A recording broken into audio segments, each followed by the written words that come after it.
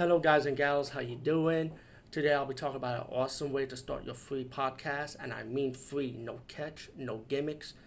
It's totally free, easy to edit, easy to record, and easy to promote and monetize your podcast. It's called Anchor.fm, and I highly recommend you guys and gals check it out and start your own podcast and let your voice be heard. And also, don't forget to listen to Wild Dog Podcast and tell them that I sent you and that you hear it from me. So you get more people to join Anchor.fm. You will not be disappointed because they will also put your podcast in other platforms and then make it very, very much easier for you. Have a great day, everybody. Hey guys and gals, how you doing? Today I'll be talking about the movie Funland from 1987. And this movie was directed by Michael A. Simpson. And the cast is really interesting. I don't want to ruin little things about the movie, but when I saw this movie online, it was promoted this movie as a horror movie, but it's not really horror. To me, it's more of a comedy drama movie. But I pretty much like this film anyway. You know, it's fun. It spoofs on certain stuff.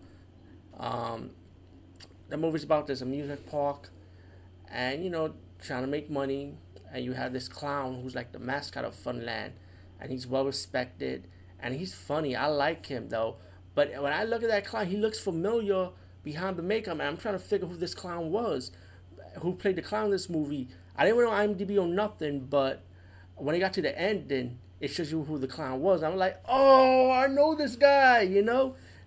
I'll give you a hint. He's from a popular TV series based on a regular TV series that happened to be a spin-off back in the 80s, very popular. I think the show came out in the 80s, if I'm corrected. Or was it late 70s? I'll give you a hint. It started with two females. One of them happened to become a famous director later on. So I'll leave it as that. But the movie ended up, as the movie progressed, the owner of the park didn't want to sell to the mobster pretty much. And then later on, you found out that he died. And as the movie progressed, you found out that the Funland is owned by the mobsters pretty much, and they want to change things around. There's so many good comedy elements in this movie. I really enjoyed it though. It's so gritty. I like that gritty comedy, how it looks, But as the movie progressed, with all these changes, the high ups that was the original high ups for the Funland, it's kind of like disagreeing with these mobsters, but they had to deal with it. And when one of the clowns, when the clown got fired, it's like he pretty much want to take stuff to his own hand. It has a good twist at the end. Things start turning around. I just feel like this movie is so good and actually it was a fun movie. I consider it to be fun. Now a lot of people may not like this movie. Personally, I do, so I don't care what anybody says. But if the poster might fool you, the way the clown looks, like he getting all pissed off and stuff. The way he's pissed off is like mainly comical. And like he talks to his puppet, and the puppet talks to him back.